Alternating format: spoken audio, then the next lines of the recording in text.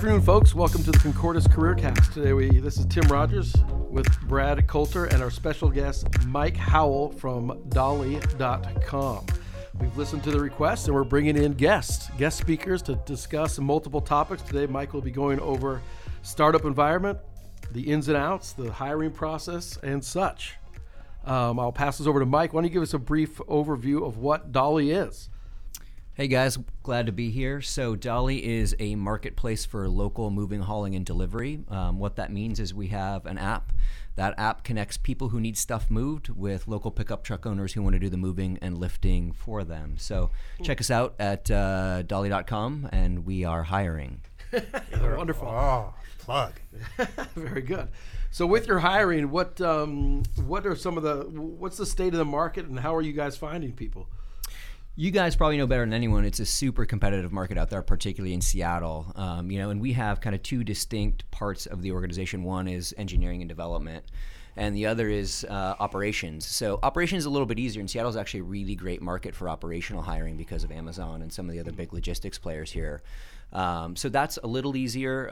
Development and engineering is super hard. It's really competitive, and everyone is opening up a development and engineering hub here.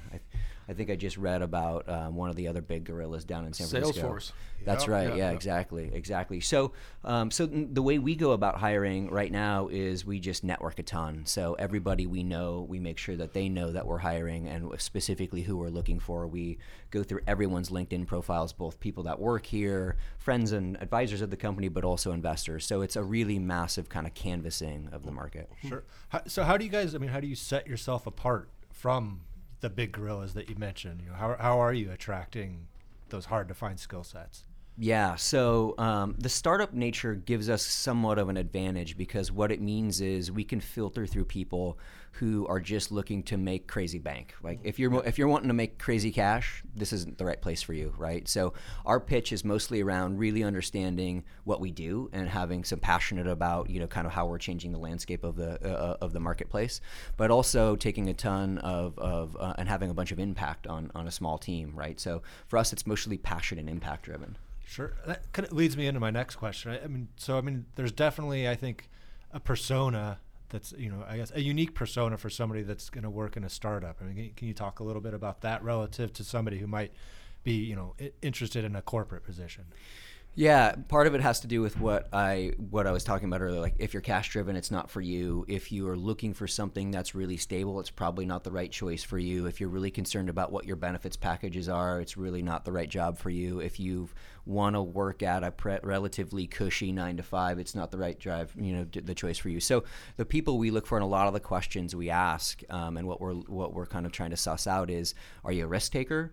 Are you looking and feel passionate about what we do and then really believe strongly that you can contribute to our mission? And we have a small team, right? We're less than 15 folks, but growing relatively quickly. And so that means you're going to have a big impact, but with impact comes great responsibility and accountability. So you have to be comfortable saying, hey, I'm going to take a leadership position, even if you're not necessarily managing a big team, because everyone here is kind of a leader. Sure. Makes sense.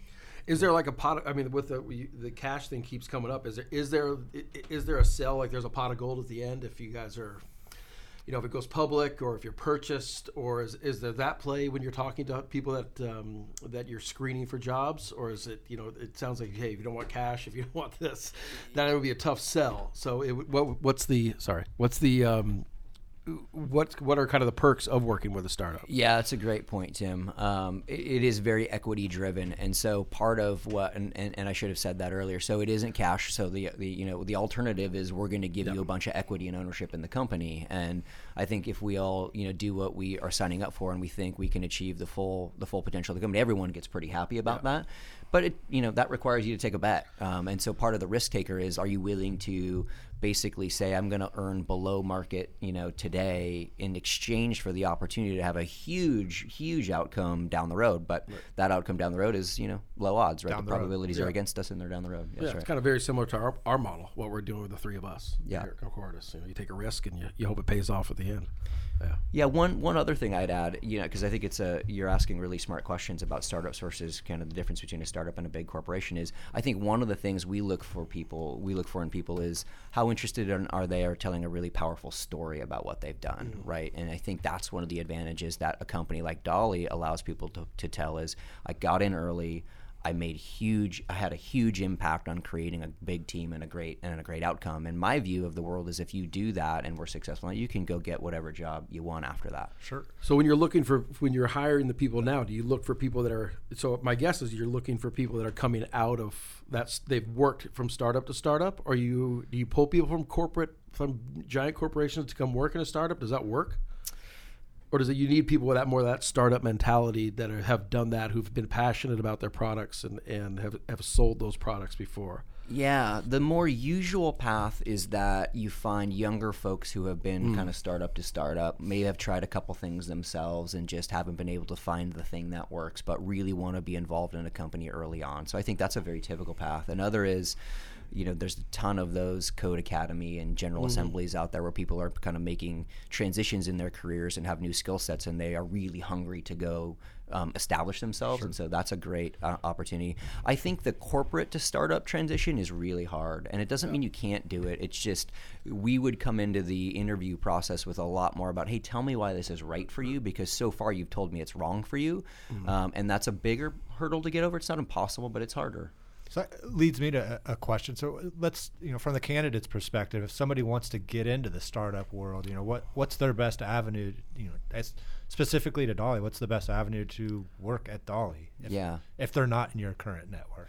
Yeah, frankly, one of the ways is you go to the website, reach out to us, and I think that's true of us and every other startup that's out there that's hiring, is there's pretty easy ways to connect with us, kind of the typical channel of, a careers page or a recruiting page on the website. So that's one. I think the better route, frankly, is to go to the technology meetups that are around town, because invariably we're not at every one of them, but we do, we're doing our best to get out there too, because we need to make sure that people are aware of what Dolly is and that we're hiring for a variety of skill sets. So that's great because you get face-to-face time, right? Sure. And so you can ask us a lot about the business and who we are and vice versa. And it's more of a warm intro as opposed to us getting an email and a cover letter and a resume via, just a simple email address. So.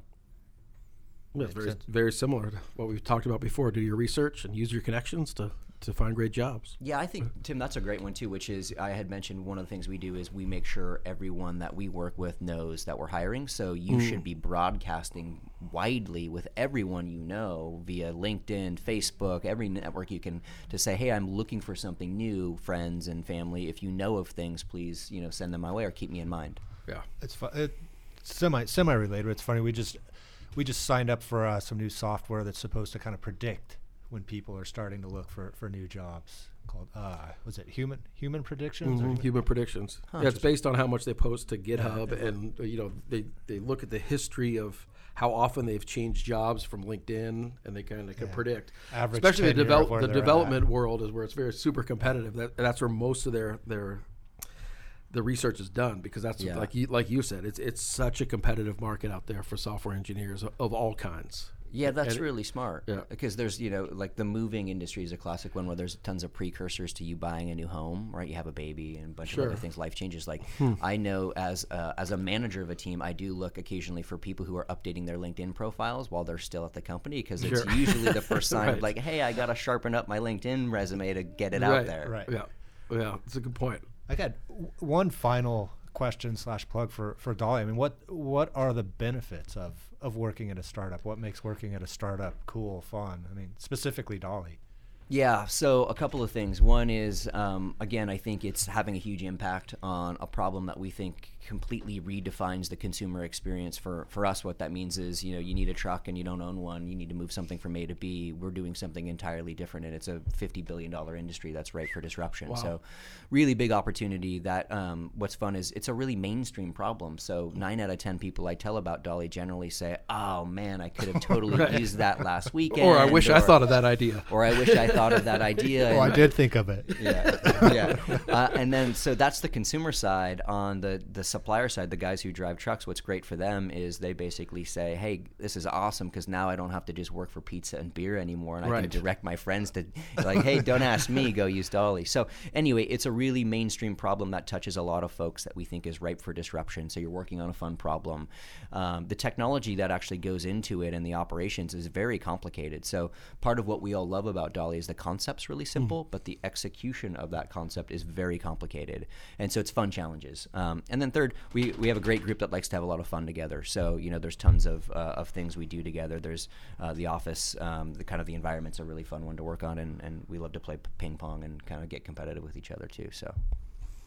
Wonderful. Cool. Well, thanks so much to Mike for joining us today, and for all you listening to the Concordis Careercast, brought to you by the Soundcasting Network. If you have any questions about Dolly, what's the best way to get in touch with you guys? If there's someone out there listening that's interested in working with you guys, what's the best way to get in touch with you guys? To get a resume or?